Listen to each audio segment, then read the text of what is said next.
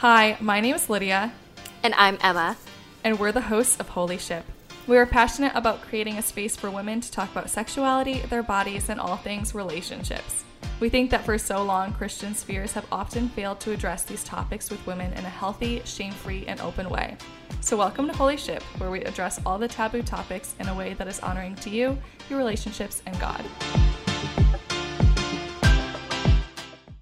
Hey guys, welcome back to the Holy Ship podcast. Today we are so excited we have Carly Palmer-Webb here today to join us on our Sex 2.0 season. Carly Palmer-Webb is a gender and sexuality researcher, entrepreneur, enthusiastic Jesus lover, and the Christian sex educator. Carly is originally from middle of nowhere, Idaho, but now lives in Vermont with her husband, Dallin, and their cat, Maple. So do you want to just start off by telling us a little bit about yourself and, just what you do? Sure. So like I said, I'm from Idaho. I grew up I guess like you said, I'm from Idaho. I grew up in an awesome family, very religious, very conservative, but in a really beautiful and mostly very healthy way. I have incredible parents who are just as good as they come. And the only thing that I would really say they struggled with as parents was sex ed. We talk about it all the time now. It's a little bit funny that I ended up in this field, but we just never talked about sex or anything related to sex in our home. And so when I went to college and started dating more seriously and stuff, I just was curious and felt like I knew nothing. And I felt like I should know something, even though I had decided at a young age that I was going to wait until marriage to have sex. I still felt like I should know more than I did. But when I started to search for resources from Christians, because I wanted it from people who valued the same things as me, I had a really difficult time finding things, especially for single Christians. And I didn't get married till I was 28. So it was a while. And so I just kind of decided to be the sex educator that I wished I would have had. And now, thankfully, there's so many more of us. You two are doing the same kind of work. And I think it's great that there's so many more of us doing it now than there were even just 5-10 years ago. So that's kind of how I ended up in this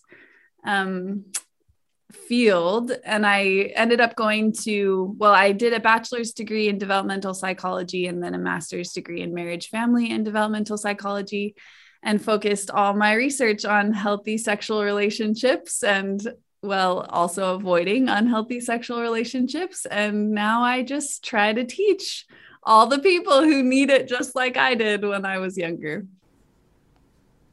That's so awesome. I love that. That is so awesome. I guess I'm curious, what was your faith background? Did you grow up or what denomination or? Yeah, so I'm a member of the LDS Church. Okay. It's a long name. It's called the Church of Jesus Christ of Latter-day Saints.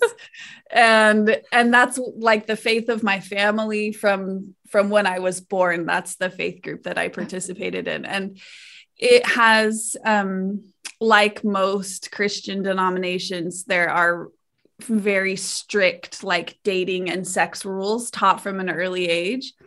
So I was taught a lot of the, no, don't do this, don't do this, don't do this, but not a lot of what healthy sexual development and sexual relationships look like. Yeah, that's a similar story to us too, and why we started this podcast. So, yeah. And I'm so glad that you did, because it's so needed.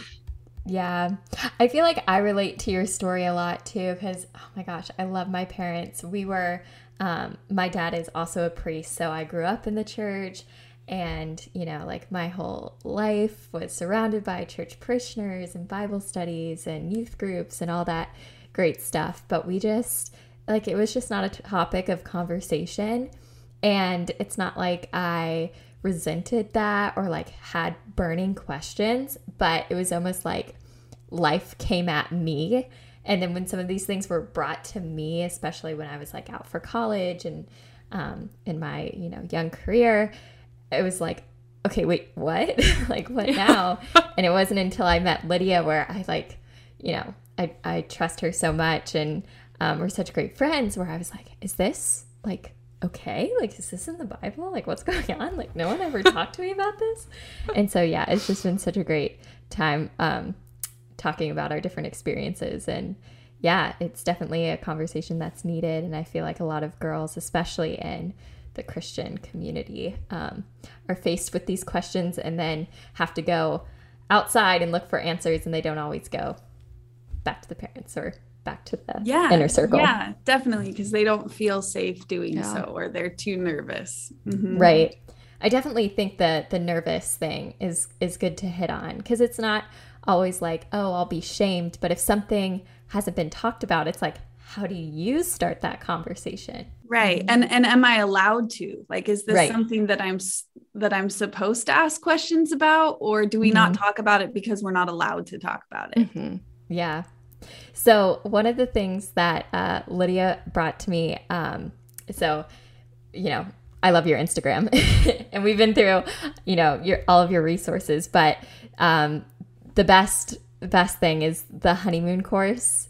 And we just would love to know how you came up with this idea or this project, and why you feel it's so important.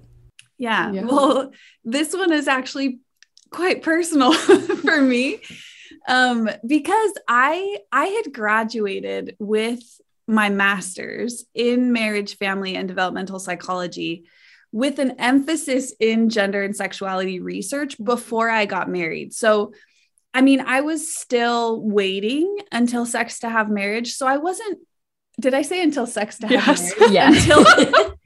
We know what you mean. I was still waiting until marriage to have sex.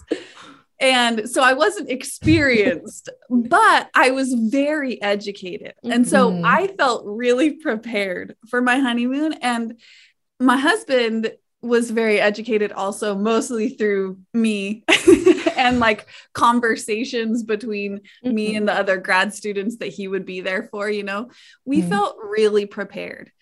And even still, so much of our honeymoon and learning to have sex together was such a mess. Like, we felt so prepared, and I have no problem asking all the questions. I asked every question I could possibly think of to my sisters and sister-in-law and to all of my best friends, you know, and there were still things that I was like, how did no one tell me this before my honeymoon? And so after that, I was like, we're not having this. If there is not a way for us to get more prepared for the honeymoon, like, we're missing something. Like, I couldn't imagine a scenario where I could have done more. Like, I did all that I knew to do to get prepared, and there was still so much that I didn't know. And I was like, gosh, if there's still so much I don't know as a 28-year-old with an advanced degree in this, then our Christian brothers and sisters who are getting married quite a bit younger without this education must be struggling so much. So we've got to have something for them. So it was pretty soon after I got married, actually, that I started doing research for the honeymoon course. And it took a couple of years before I got it up and running, but I'm pretty proud of it. And I hope that it will be helpful for a lot of couples for a really long time. So, sorry, Lydia, I just have one more thing for our listeners, or maybe people who don't know, what exactly is the honeymoon course?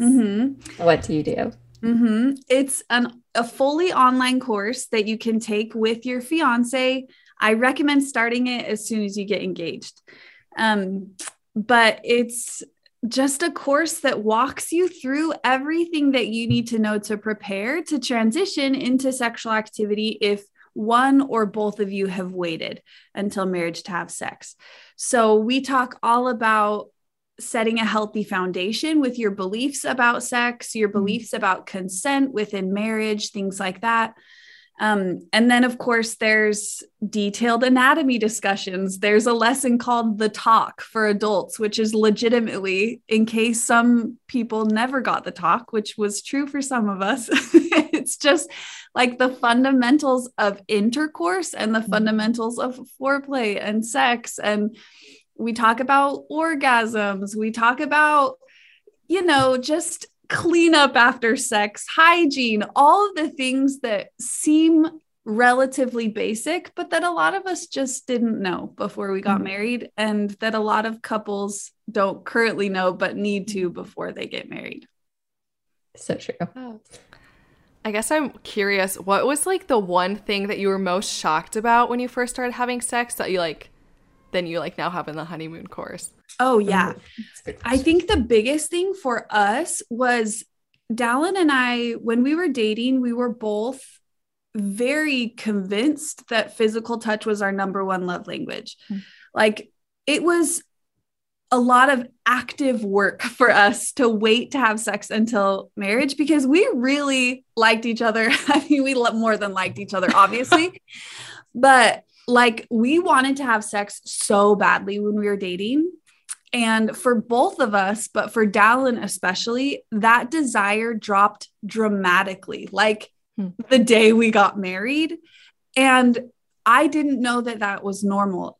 Now I do, because I've read a lot more of the research on that. But that was probably the biggest surprise, was just that our desire changed so much when the context changed.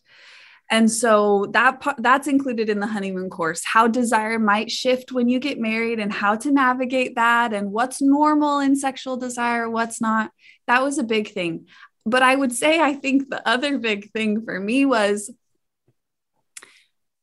I knew that I would have to learn how to experience sexual pleasure myself. Almost all women do. It's not necessarily as common for women, especially women who haven't engaged in a lot of masturbation and sexual, like, self-pleasure. It's not common for them to know how their bodies can reach orgasm. And I knew that, I expected that, but I also knew a lot about how to explore that. But I was still surprised by how challenging that was for me. Learning about my own body and how my own body experiences pleasure, even though I went into it knowing how to do that, the actual practice was more difficult. And so I provide a lot of information in the honeymoon course about that as well, and some encouragement for both individuals in the relationship, because it can be really frustrating for both, because like, my husband really wanted sex to be awesome for me too. And it's discouraging for both of you when you have a difficult time figuring it out. So I walk couples through that as well.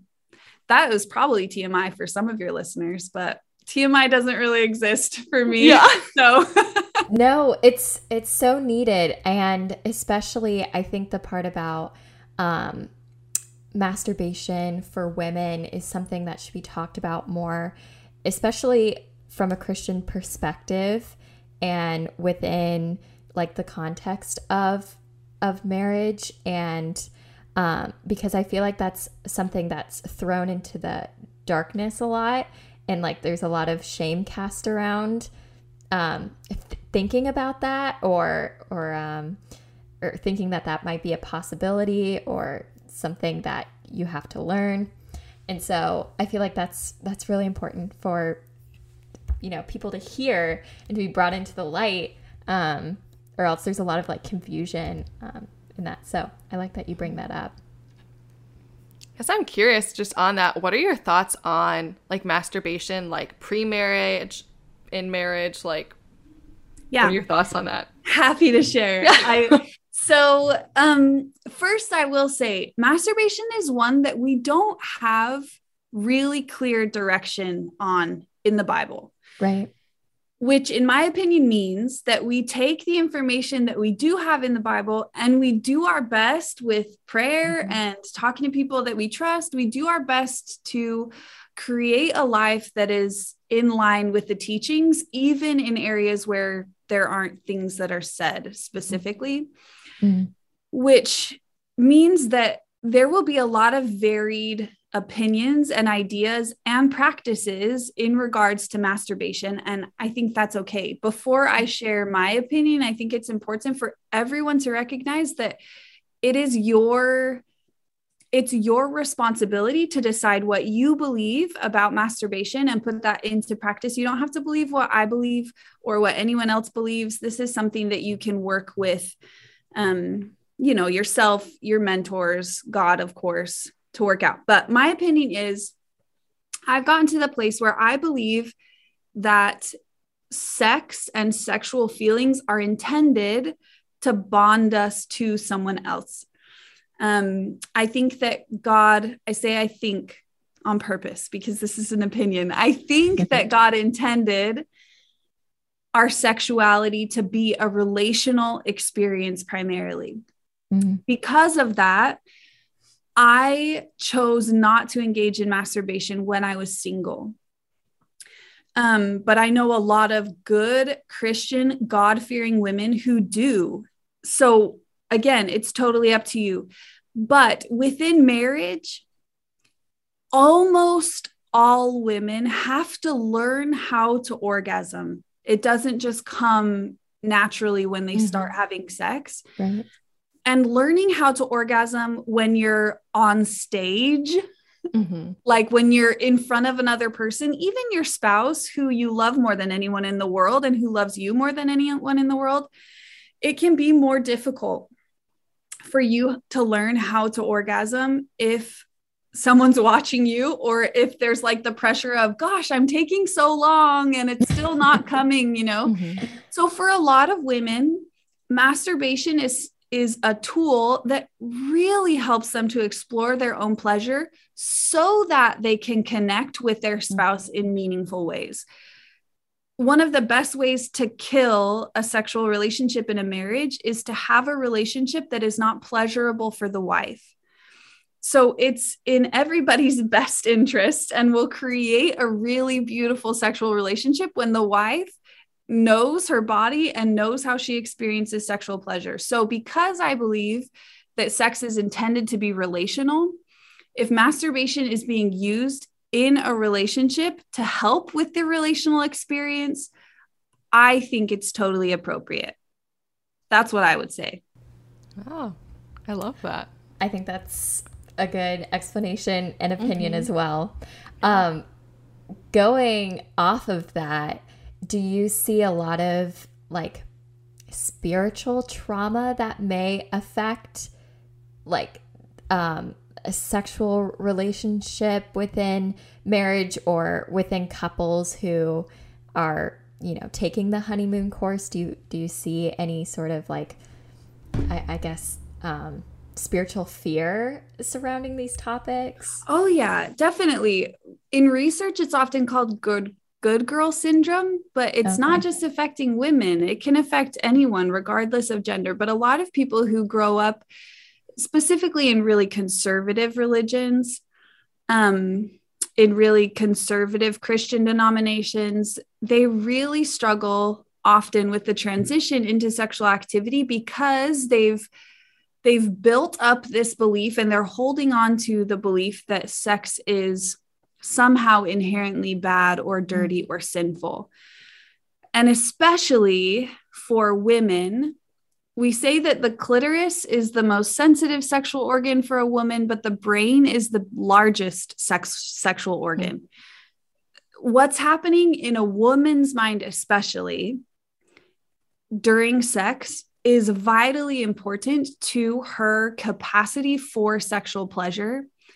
And so if there are thoughts going through her mind, even if she doesn't want them there, that are saying like, this is not okay, sexual pleasure is sinful, I should not be doing this, then her body isn't going to respond to the stimulation or to the sexual context in the way that she wants it to. And so for a lot of couples, moving past negative beliefs that they've internalized about sex is a pretty big hurdle.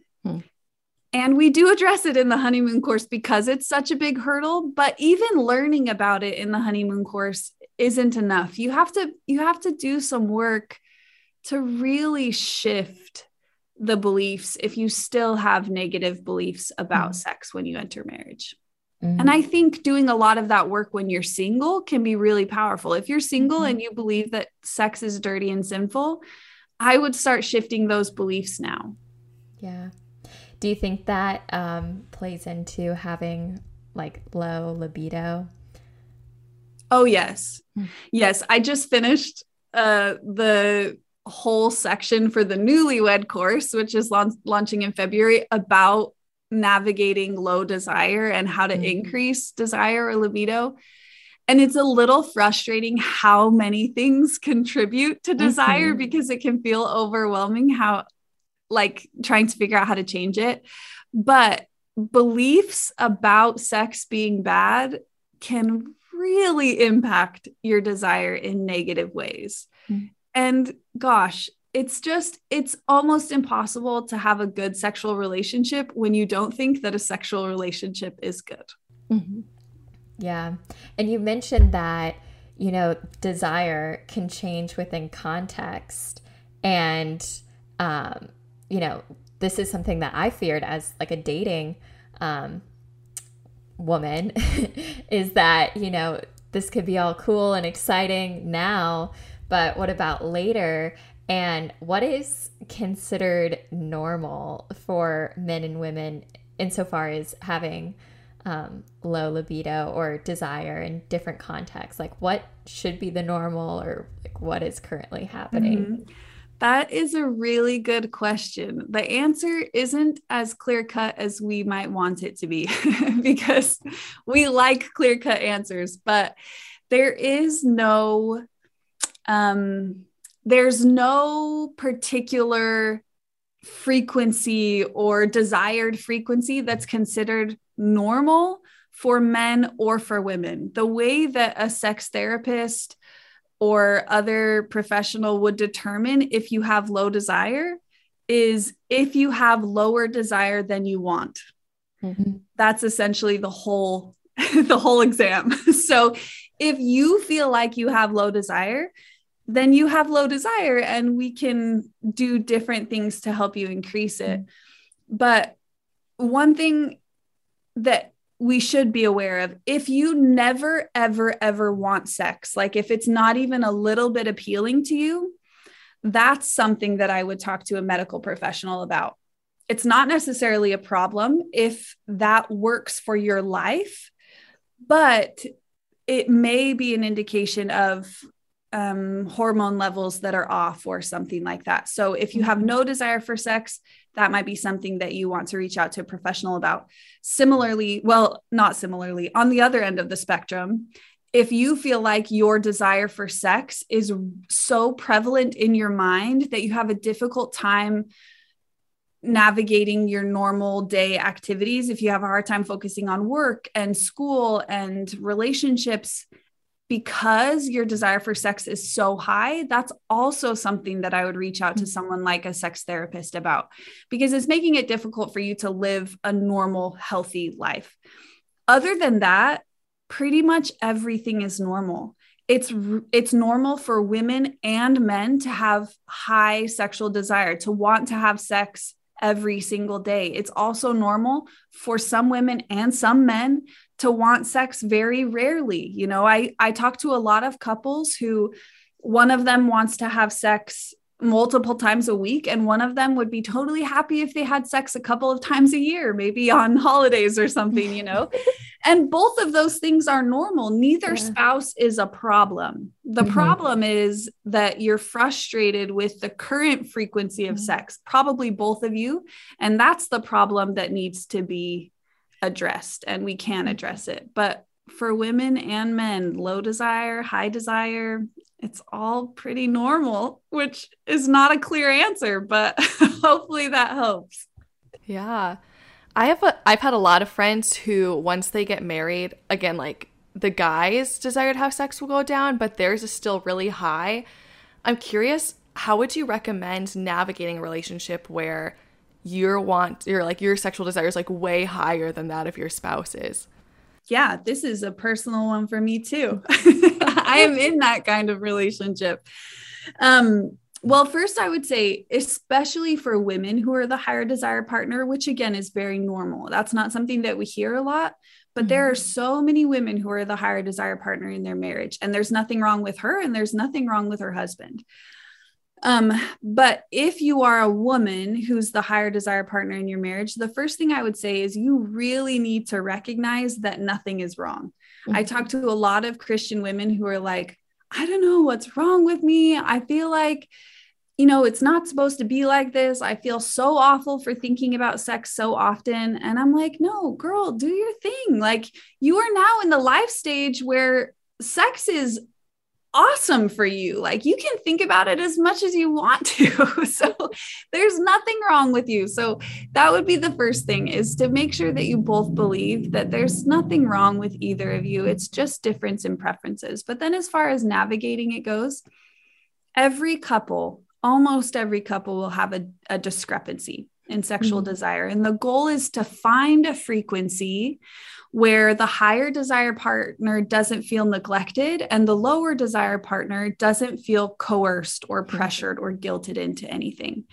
That requires a lot of communication, a lot of giving from both partners.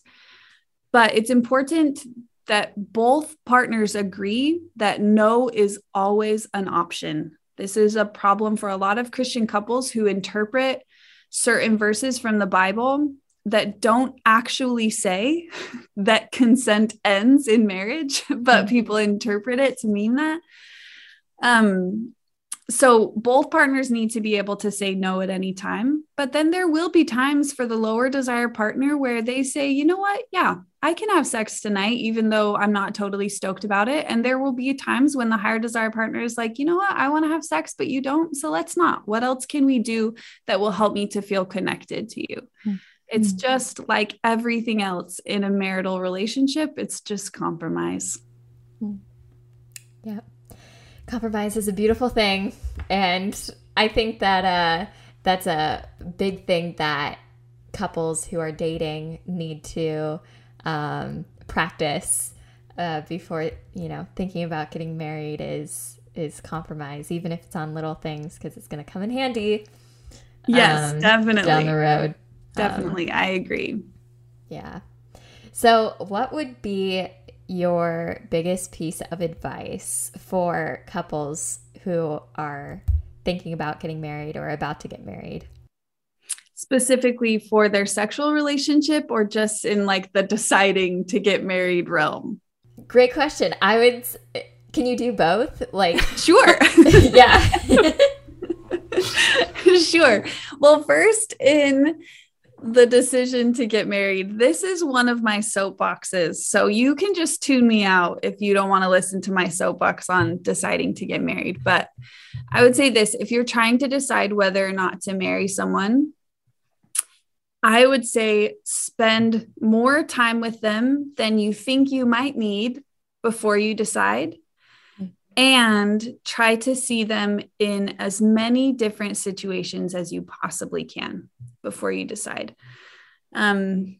Unfortunately, there are a lot of really unhealthy Christian marriages. They're unhealthy marriages no matter what your religious orientation or beliefs are. But because as Christians, we typically date and get married more quickly on average than others, we put a lot of faith in someone's religious beliefs, meaning that sometimes we don't get to know the person that we want to marry as well as we should, because we're banking on the fact that they're a member of our same faith or they're Christian too. So of course they're going to be kind and like Jesus Christ. And of course they're not going to be abusive or manipulative, because I'm Christian and I try to be a good person. So of course they're Christian. They're going to try to be a good person too.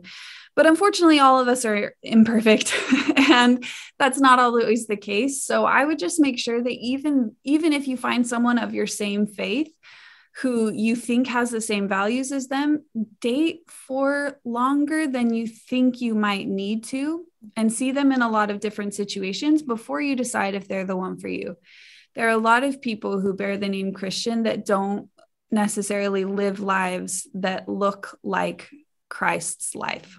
So that's the first thing. I have, I mean, so many immediate family members who are in like the 6-month club, and they have great relationships and they're doing great. So I'm not like throwing shade at anyone who got married really quickly.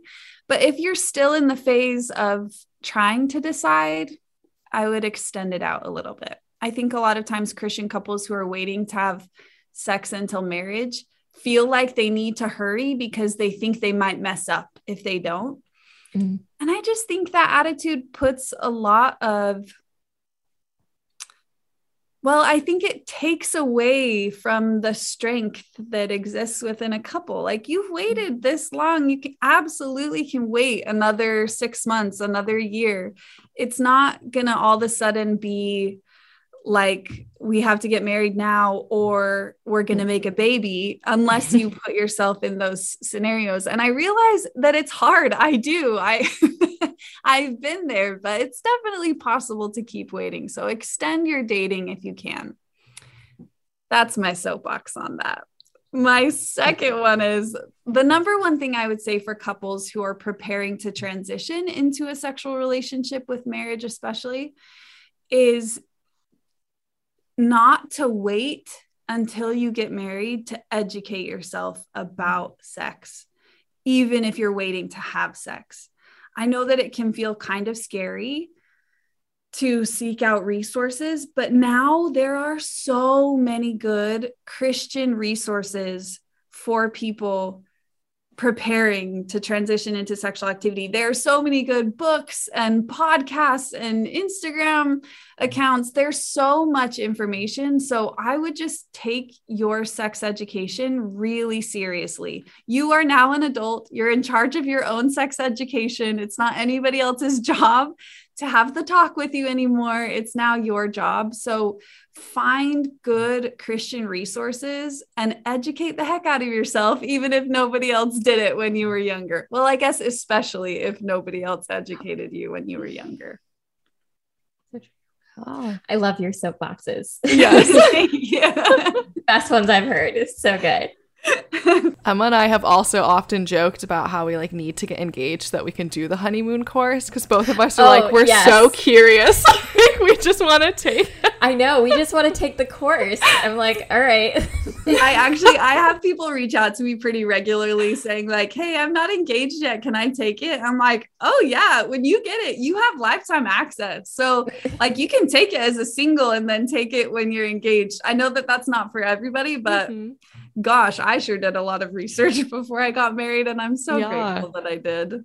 Yeah, we're so grateful for this opportunity to talk with like you and so many other women and men, just like to hear their research and experience. And it's just been the greatest learning resource for me, at least. But yeah, there really are so many great people doing this. It's so encouraging to me. I really feel like we're going to do good for the next generation, guys. Solid. Yeah. I think like the year before starting the podcast, I like really did a lot of research on sex and like Christianity and sexuality and like how all this fits together. And so I'm like pretty well read and like well versed in things. And I was like, I feel like I know a decent amount about sex. But then as we've been talking to guests and they say something like that shocks them, I was like, what? Like, how did I not know this? No, totally. That still happens all the time to me. Or I'll be like reading an Instagram post and I'm like, I have never heard that word before. Yeah. I have no idea what that means. There's so much to learn. There's so much. Well, thank you so much, Carly, for joining us on this week's episode. It was such a pleasure speaking with you, and we just love all the work you're doing. As always, if you have any questions or comments or concerns, you can either DM us at theholyship.podcast or you can email us at theholyship.podcast@gmail.com. And the best way to support us is if you either like our podcast, follow it, or leave us a review. So we would so absolutely love if you did that for us.